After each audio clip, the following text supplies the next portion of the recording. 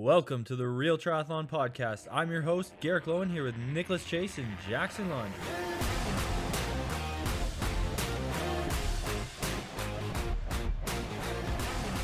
Welcome back to the Real Triathlon Podcast.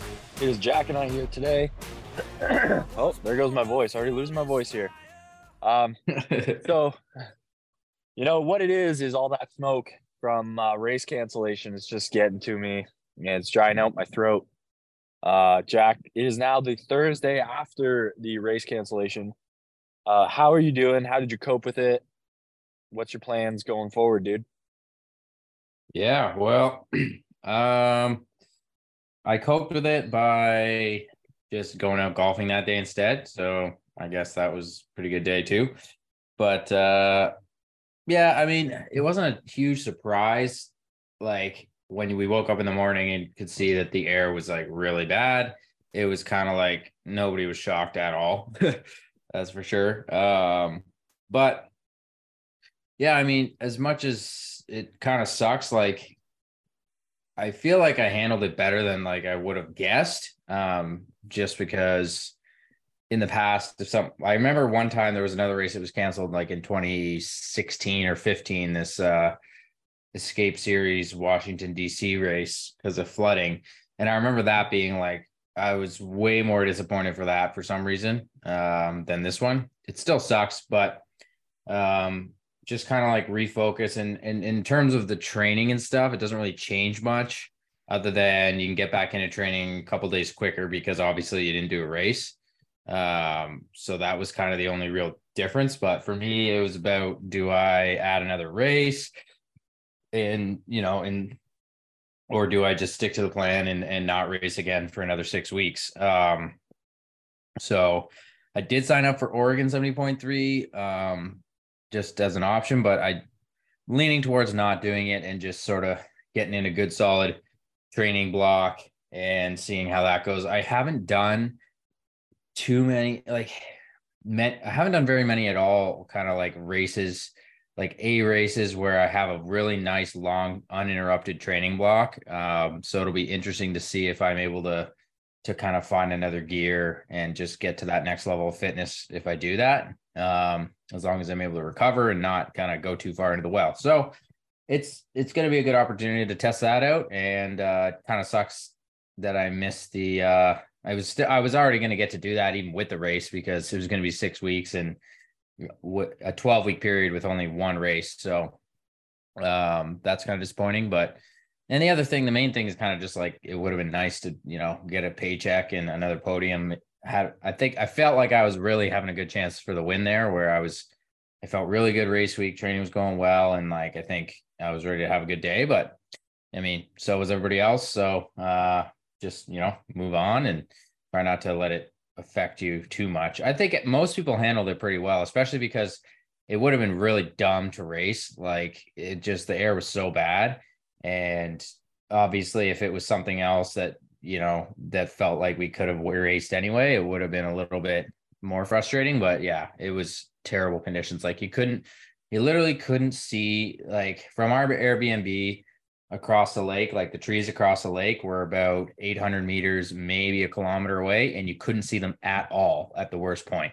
So that's like pretty terrible. So yeah, this is a no-brainer decision for sure. Yeah, there's no arguing the fact that was the right call to make. I feel bad for people who, like, there's a lot of age group athletes who that is their race. Like that's their big goal was that race. And they traveled, like when it was announced, I was standing right next to someone from, I think it was Connecticut. He had traveled all the way down there for the race. And this was his big race, his first one. So excited. And like, it's a beautiful course. It's a destination race, right? Yeah. And he was just devastated. He was like on the verge of tears and kind of consoled him a bit. Like for me, it wasn't really that big of a deal if the race was canceled because the Wednesday before I wasn't even going to race. So I was like, well, it's more forced rest. And that's totally fine. But yeah, I feel for them. So shout out to Ironman though. They did a great job, especially with the age group athletes for deferrals and rescheduling the race. So it won't be a pro race, or it hasn't been announced as of yet anyways, that Tremblant 70.3 will be August 20th, the same day as the full in Tremblant. As of right now, I really don't see it because I really don't see it being a pro race, but it's just the full race will be a women's only pro field for the full, but there will be a 70.3 and a full going off at the same time. That's going to be mayhem, but that's awesome that they get to reschedule it. And really, it's just another 2 months until they get to come back and do it again. So at least it's in the same year, and they don't have to wait a whole year to do it again. Yeah, that's really great. I didn't even know that, but that's awesome because, like you said, a lot of age group athletes, they maybe do one half a year, or just like you said, might be their first, especially if you're from Quebec or somewhere in the States somewhat nearby there, or Eastern Ontario.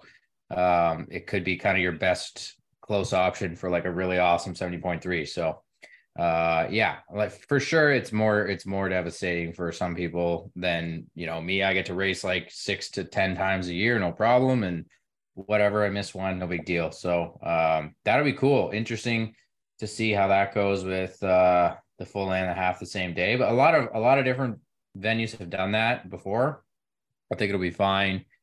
And they'll make do, especially because I don't think, maybe only like half the people will choose to do that. So it won't be like a crazy number. But yeah, they handle it well for sure. I got to give them credit on that. And hopefully, like even for the pros, they kind of sent an email out saying, if you want to sign up for a different race, even if it's past the registration deadline, like you're allowed to do that. Just let us know ASAP.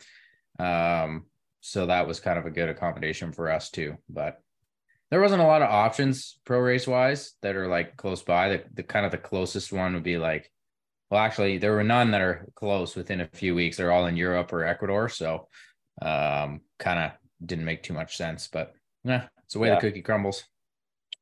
Yep. I did find it funny that they're reallocating the slots for Worlds to the races in Europe. Because it's like just a totally different group of athletes that are going to get the extra world slots. But either way, at least they're filling up the pro spots for the Ironman 70.3 world champ. So that's good. But something we did get to do was we got to do all the race prep, getting ready for the race. And that's the topic of today's podcast. We're going to talk about how to optimize your race performance before the start. All right. Well, this is an interesting one because there's a lot of different, like if you talk to different athletes, I think there's a pretty good range of what people do. Like for me, talking to a lot of other pros, I find I end up being a little bit surprised how much they do. That being said, when people are training 30 hours a week, even if you train 15 that week, that's not that much. So kind of individual variance, but yeah, when it comes to the couple days before, I guess let's back up a bit and like talk about the taper. Well, if it's like let's just assume it's a pretty big race for you, a race, or like a really high priority race. Probably when would you say you want to start sort of tapering the trainer down a little bit? I would say about 10 days out, you want to be done like your hardest training. That's what I find for me works well. Between like 9-10 days out, you're kind of finishing up those big sessions. And then you kind of slowly tapering down from there. What do you think in terms of, your biggest sessions? When should they be done?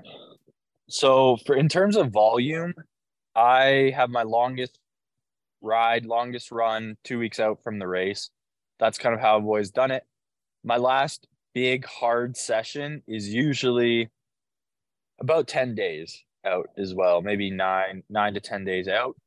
And the weekend before is really like you're tapering down the volume. It's not fully down yet, but you're just kind of feeling those.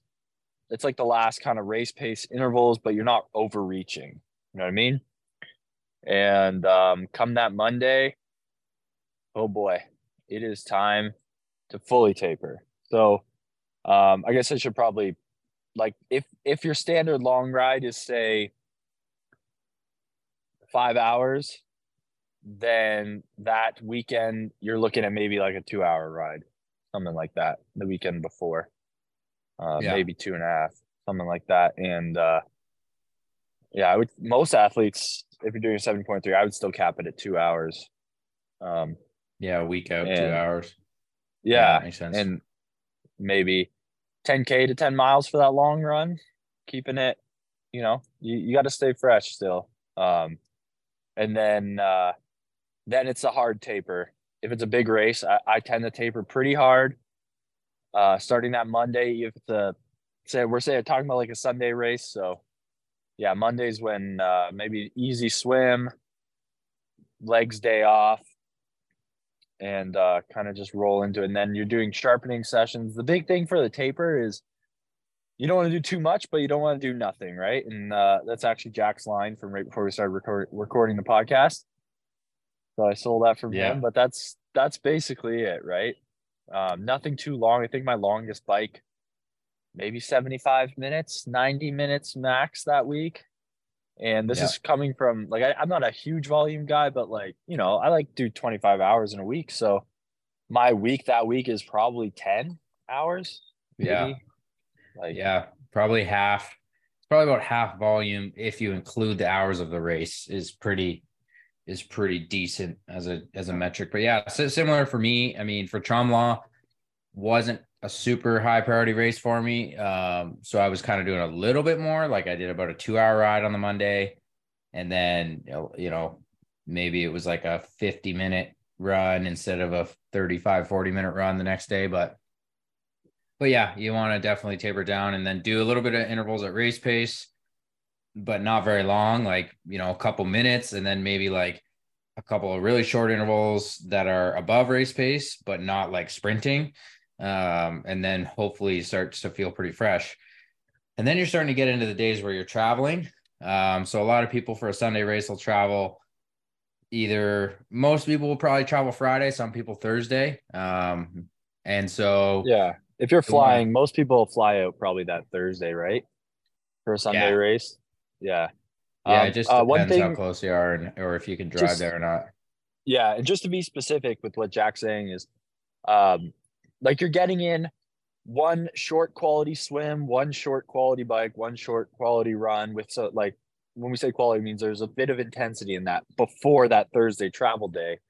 And that Thursday travel day or Friday travel day, you can mix and match. But that's like, let's just say Thursday travel. Like for us, we would recommend traveling on the Thursday. I always travel on the Thursday for a Sunday race. And that way I might do an easy swim that morning. Usually it's a day off just because the logistics of traveling. And then the Friday, get in and might do a couple pickups on everything. And then, Saturdays where I might do a couple pickups on the swim and then just make sure the bike's working well. And I don't run on the day before the race. But what about you, Jack? Yeah, similar. I typically always do the Thursday travel. If it's convenient, I might not take that Thursday completely off, but oftentimes I will. And then it's just a mix of pickups and mostly just easy recovery on the Friday, Saturday, but definitely doing probably a swim both days, a run on the Friday, and maybe like a tiny run on the Saturday. But really short, like 15 minutes, 20 minutes max kind of thing. And then the bike, I'll probably do a little bit of a longer one, like 30 minutes on the Friday, and then just a tiny little 20-minute to make sure the bike's working well kind of thing on the Saturday, a couple pickups. And that's about it. It's easy to, so in terms of what Garrick mentioned about you want to do some training. Well, he stole from me. You want to do some training, but not too much, but not nothing. So the way I learned that was in high school when I qualified for OFSA cross country in the 10th grade. And the qualifying meet was 10 days out from the race from OFSA, and I qualified. And then I didn't do a single run between then and OFSA. And didn't go very well. I mean, it was not, it wasn't pretty. So that's where I learned, you can't just not run at all for 10 straight days. Probably would have been good to try to do a little bit of a decent workout 7 days out and couple pickups and stuff, 3 to 5 days out, and at least running like every other day or something. But in any case, learned that lesson that time, but I was back before I knew really anything about training, so no surprises there. Yeah, that side note, but that I found the 10 days between the OPSA qualifier and OPSA. I always ran horrible at OPSA just because I could never figure out that 10-day window. But I was also always peaking for qualifiers because I had to qualify as an individual because my team sucked. So, yeah, me too. I Yeah, I don't even think we had a team. I think it was just there wasn't enough of us. Yeah. But anyways, so that's different. That's not applicable to these guys. We should say that like we're talking pretty specifically for like people doing, you're doing like this is someone probably doing a half Ironman, an Ironman, or maybe it's your first Olympic. This is kind of that idea. Yeah. Of taper. That's what we're talking about.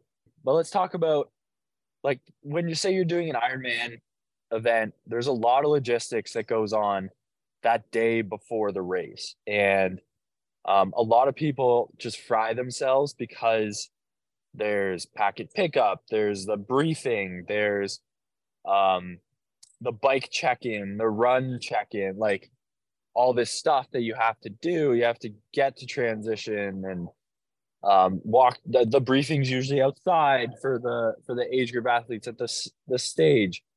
You want to check out, there's usually a slot for when you can swim. So let's walk through how we recommend to handle that day. Yeah. Well, it depends a lot on the venue. If it's a 2 transition race, is a lot more difficult because usually you got to go to 2 different spots, drop your stuff, everything like that.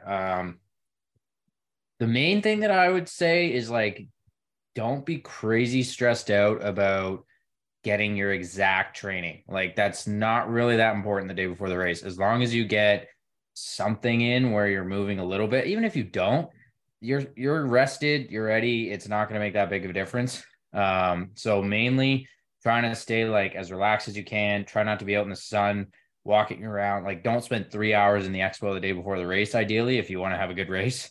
If your meeting's outside, like, usually it's hot, try to, stay out of the sun if you can, wear sunscreen, all those things. And I like, if I do have to be walking around a fair bit, I like wearing compression socks just to, even if it doesn't do much, it just mentally makes me feel like I'm recovering better.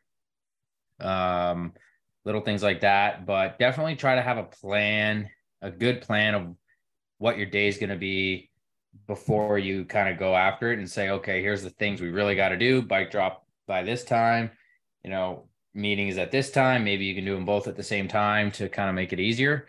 And then, if you can easily fit your training in around that, your little bits of training without adding too much stress, definitely go for that. And then, try to just rest as much as you can, really. Like the fun sort of party after the race and all those things, just leave all that for after the race. Try to stay relaxed before the race.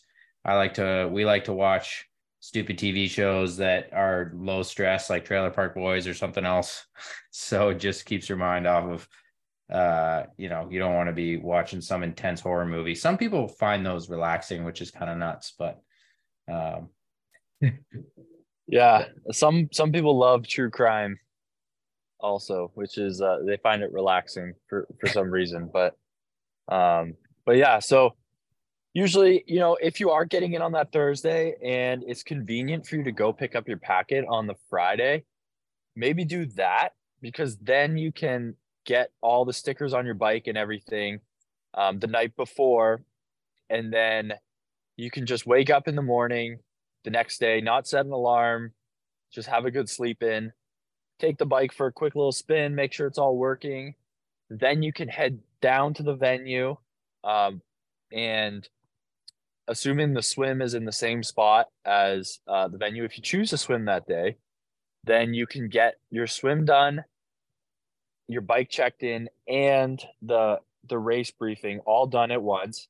Make sure you're bringing a carb drink with you with some snacks, when you're out and you're constantly eating and drinking as well and replenishing, even if your swim's 5-10 minutes, 15 minutes, make sure you get in like a good carb drink after that, and a good snack with a bit of protein. And stay out of the sun, stay off your feet. Maybe don't walk the expo. This is for the Friday and the Saturday as well. Don't spend 3 hours at the expo. You should have all your gear by then. So if you want to just take a quick look around, maybe do a loop, see what's happening. If there's any deals or something that maybe you want, go for it, get it, but really try to limit your time there. And yeah, stay in the shade, stay off your feet. And I like to have everything wrapped up by 2:00. Usually, the briefing's always the last thing I do that day before I head to my hotel room. And a lot of times I actually eat at my hotel too, in my hotel room, so I don't have to leave. And I just sit and chill and eat and eat and eat. Lots of carbs. Jack, yeah. Do you have any secrets for eating before the race and getting in enough carbs, Jack? Yeah. I like to try to start loading up a little bit more 2 days out kind of thing, like Friday and Saturday. But yeah, just whatever foods sit well with you, like rice, pasta, whatever it is, just have a little bit more than what you're used to. And then also during the day, if you're drinking to stay hydrated, it's pretty easy to make that a sport drink or even like juice or something that has carbs in it. And that'll just top up your carbs as well. And yeah, really good point you made there about getting a really good sleep if you can on the Friday night, just because you're never going to sleep that well the night before the race. Even if you fall asleep right away, you're waking up at like 3 or 4 a.m. So, but that's not something to be stressed about. Like I've heard a lot of people, race morning, like, oh, I barely slept last night. Like I'm worried about it. Like, don't be worried about that. It does not matter. Nobody slept well. And one bad sleep isn't actually going to impact your body that much, as long as you've done a good job of trying to sleep well in the week leading up to the race. So yeah, that's the one thing that I learned like early in my triathlon days. I'd be always worried about that. And then once I sort of let it go and didn't care that much, like you still go to bed as early as you can and try to sleep, but any sleep is basically bonus sleep the night before the race. So if you take that pressure off, you'll probably sleep better too. Yeah. I also find that I'm so loaded with sleep at that point that like not even tired. So it's like, I've loaded up on carbs. Yeah, exactly. And then for race morning, I like to try to eat about 3 hours before the race. So oftentimes I'll wake up, eat, and then I'll try to get a little bit of protein in, like 10 to 15 grams, but mostly just a lot of carbs. And so I'll have like one egg, maybe a little bit of protein powder, and then a bunch of bread and sometimes even a gel or two just to top it up and with some juice or something. And for that, I try to get at least 100 grams of carbs. And then usually if I'm done eating around 3 hours before the race, I still have lots of time before I have to head down, and I'll go back to bed and lie down again and get more rest. But yeah, that just helps to have a pretty good calm stomach when the race comes. And then I'll have a gel about 30 minutes before and just obviously drinking a little bit of water and sport drink in the morning too. And that seems to work for me. But, and then, yeah, the night before the race, Garrick mentioned usually he'll eat at his hotel or Airbnb. I pretty much always do that. I never want to go out for dinner. Like for me, it's just like taking a risk. You don't know exactly what ingredients they're using, or if they have used a ton of salt or not enough or whatever. Like even if you have to in a hotel, I'll do like microwave rice and whatever. Like sometimes I'll have a hot plate and I'll just do eggs or chicken, or if I don't have any of that, then sometimes it's just basic, like a protein shake, bunch of rice, and usually no vegetables, just keeping it really simple the night before. Seems to work for me. So basically what you're saying is don't overthink it, and don't stuff yourself to the point where you can barely walk. Just like gradually increase the carbs the days leading into it. Yeah, for sure. That's better than like the night before being like, oh, I haven't eaten enough the last couple of days. I've been busy. I better eat a gigantic meal. And then, yeah, your body's not going to respond well to that. So keeping it Yeah. gradual and not freaking out too much. Like you don't need to do anything ridiculous. Like just, yeah, a little bit more than usual. And then as long as you take stuff in morning of and during the race, you'll be fine. And yeah, in the morning too, there's a few different ways to go about it. Like Jack said, he goes back to the rice and the egg. But some people haven't been doing this sport for as long as us. And if they only race a couple times, they get really nervous and their nerves go to their stomach. So it's okay in the morning to stick to liquid carbs. Like just do liquid in the morning and still try to get in those 100 grams, like Jack said. And if you can get a little bit of protein in to keep you from being hungry, that's good too.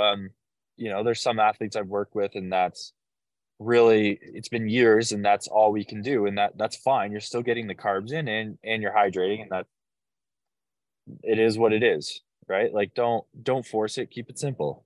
And definitely if you're a coffee drinker, have your normal coffee, like do whatever's pretty basic for you, pretty normal.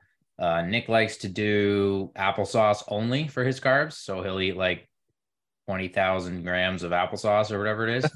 It's quite astonishing. It is quite astonishing. I like can't believe that it's super easy on his stomach. So, if you're having trouble with solid foods, maybe that's like a medium solid liquidish thing that you could try. Try it in training though, I would say. See if it works. And then, but yeah, your applesauce, you're pretty much drinking it. So that's a decent option. Some people like to eat ice cream the night before the race. I think it's like Sky Monch eats like ice cream only for dinner the night before the race, which is kind of interesting, but it works for her. So, tons of different ways to do it. But the main thing is no matter what way you do it, you got to get the carbs in. And that's going to be the key. Yeah. And Jack says he gets up about 3 hours before, or he likes to eat 3 hours before the race. I am different. I don't even get up 3 hours before the race, and I like to eat a little closer to the race, because one thing I can't stand is feeling hungry at the start of a race or even during the swim. If I feel hungry, I get kind of crampy. So I like to feel like I have food in my stomach. But that's taken me years to get there, because I used to not eat before a race and still puke. But over the years, I've gotten a little better. So you'll find out what works for you. And like I said, like just Jack and I talking, you see there's a huge range between me, him, and Nick. So, okay. So it's now, we ate our breakfast and we are heading down to the race start. Our bike's already there. But we got our run bag with us. What are you doing, Jack? What time are you getting to transition before the race? And what are you doing in transition? You got to walk half a mile to the swim start. So what's going on? Yeah, I like to get to transition at least an hour before the race starts. So that'll allow me, even if things go super slow and somehow it takes me like 40 minutes, I would still make it to the start. So that allows enough time where if I had a flat or something crazy, I'd be able to get a hold of a mechanic to give me a hand and figure that out. But hopefully everything goes smooth. So get there, usually wipe my bike down, because a lot of times there's like dew in the case of Mont Tremblant, there was ash on our bikes, and a bunch of dead moths.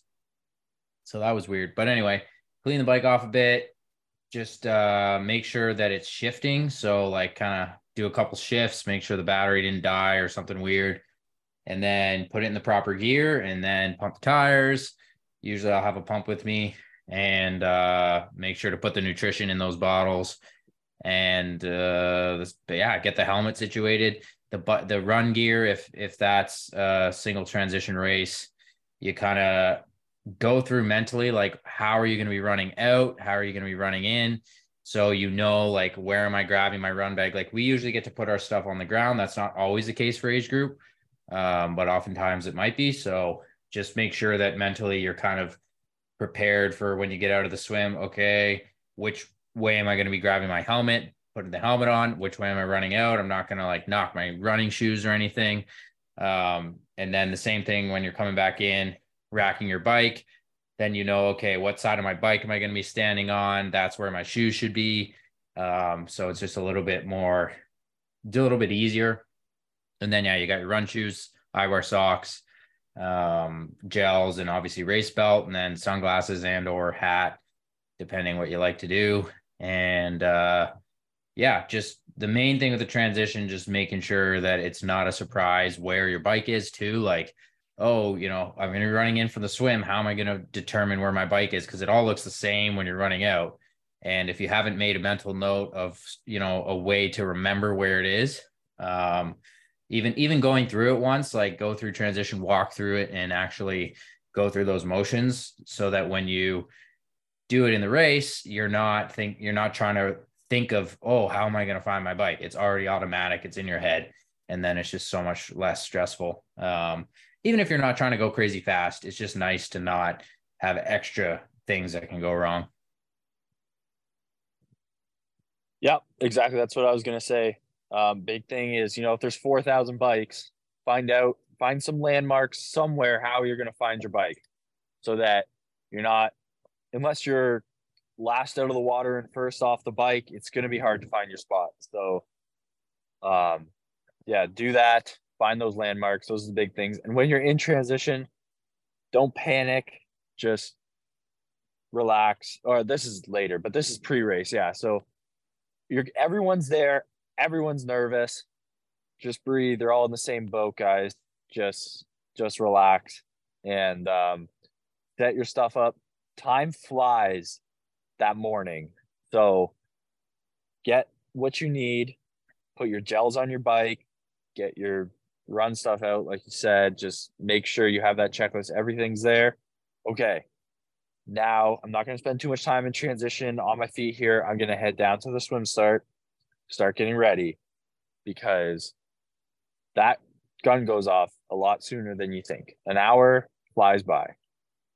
For sure. And the worst case scenario, if you're early and you can, just get your wetsuit half on or whatever and just take a seat and relax for a few minutes, that's totally fine too.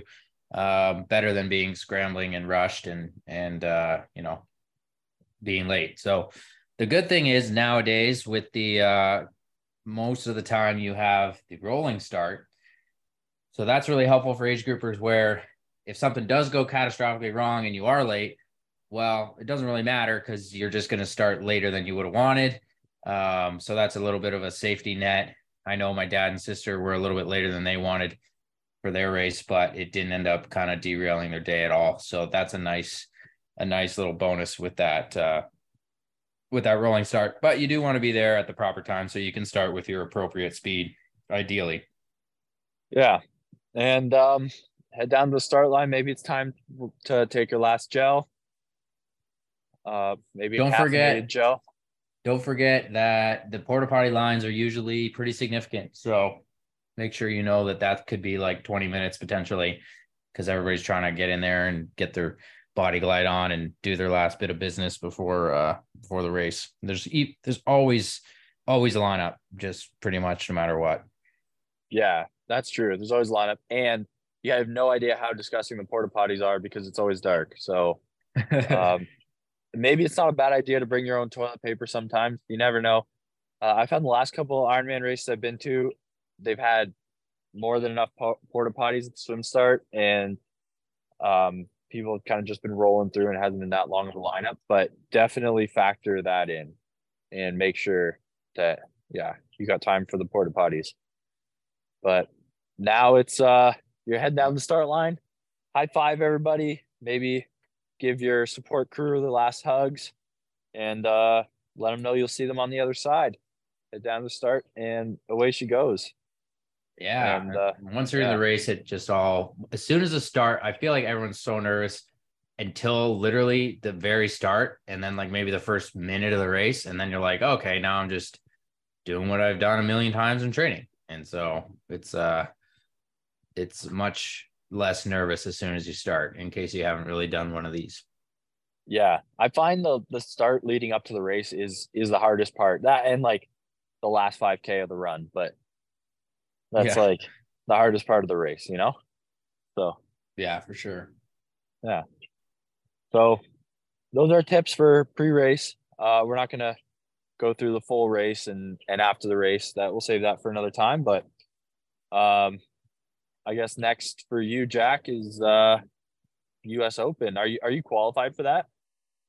Yep, I got the auto qualification by one spot because the top 26 auto qualified and I was 25th. So that's nice to not have to wait around for a roll down. And yeah, I've got it all booked, ready to go. Hopefully our boy Mark Dubert gets in as well as a wild card, which I do believe he will, with having won Alcatraz and having had a pretty solid day at St. George as well helps. So that'd be great if that's the case. He's from Chicago, so he knows the Milwaukee area a little bit and connections and whatnot. It's always good to travel with a buddy, I find, just to make things a little bit more laid back. But yeah, that'll be next for me. And then going to Font Romeu in France for an altitude camp before 70.3 Worlds in Finland. And hopefully Mark is going to come for all that as well. So we'll have a little bit of a 1 month hangout block there for 3 weeks. And then we'll be training with Joe Skipper. So that'll be fun. But Yeah. how about you? Are you going to do Oregon? No, I'm going to do Maine. So we made the decision just with my calf.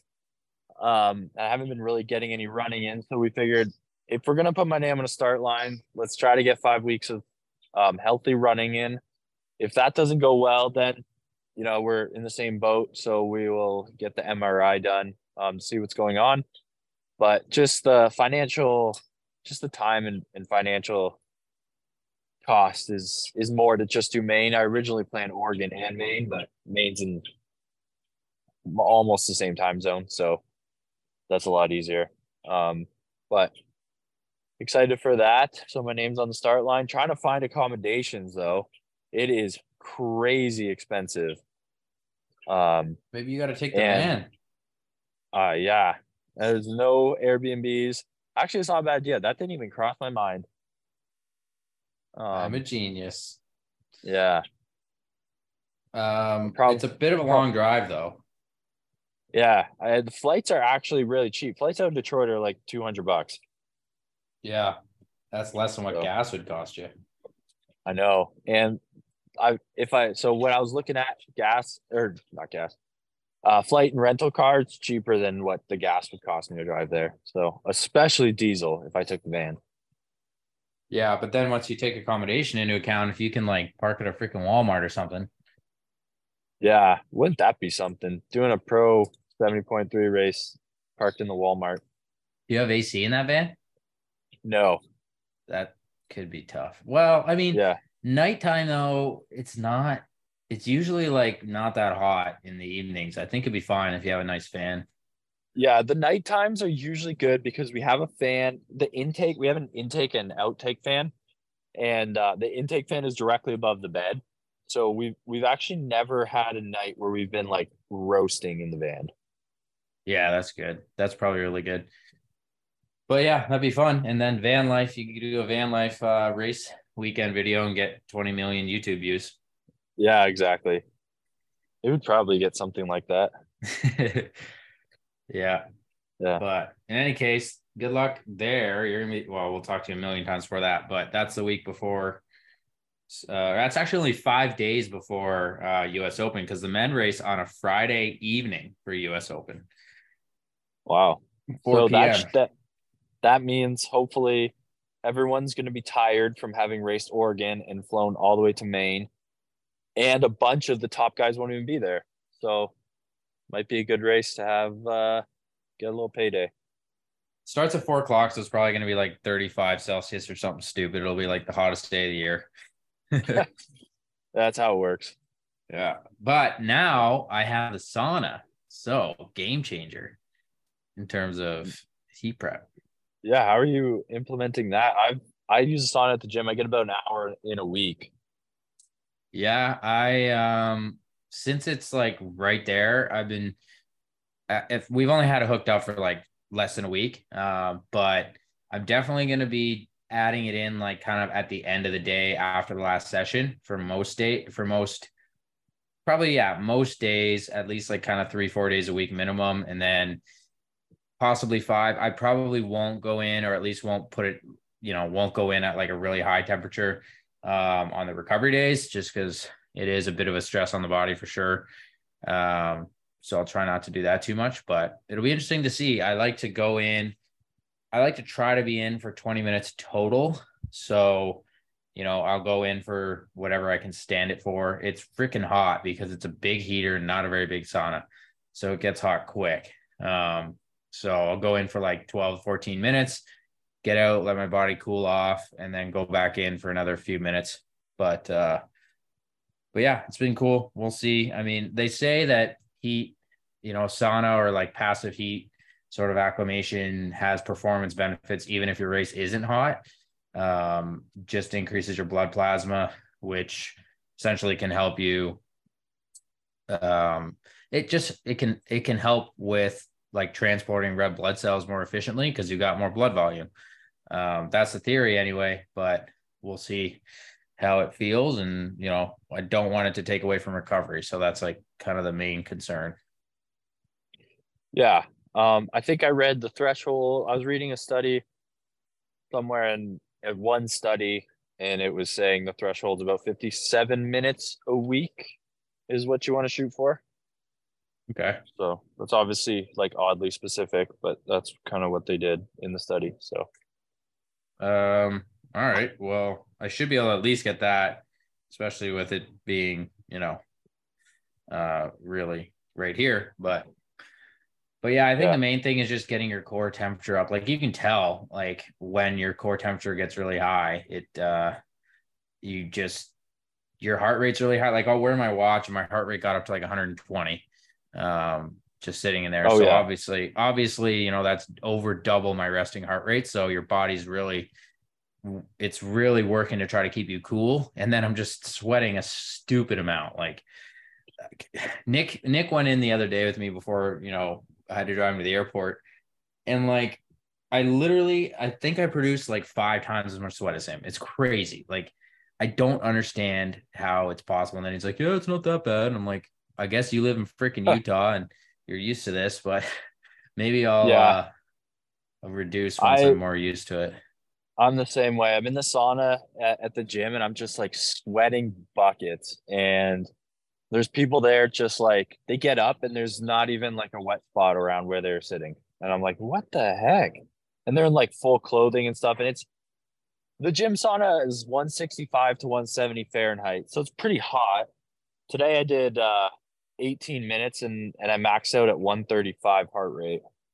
So I was pretty much done. But when your core temperature gets up, you want to do nothing but get out of there. Yeah, it's pretty nuts.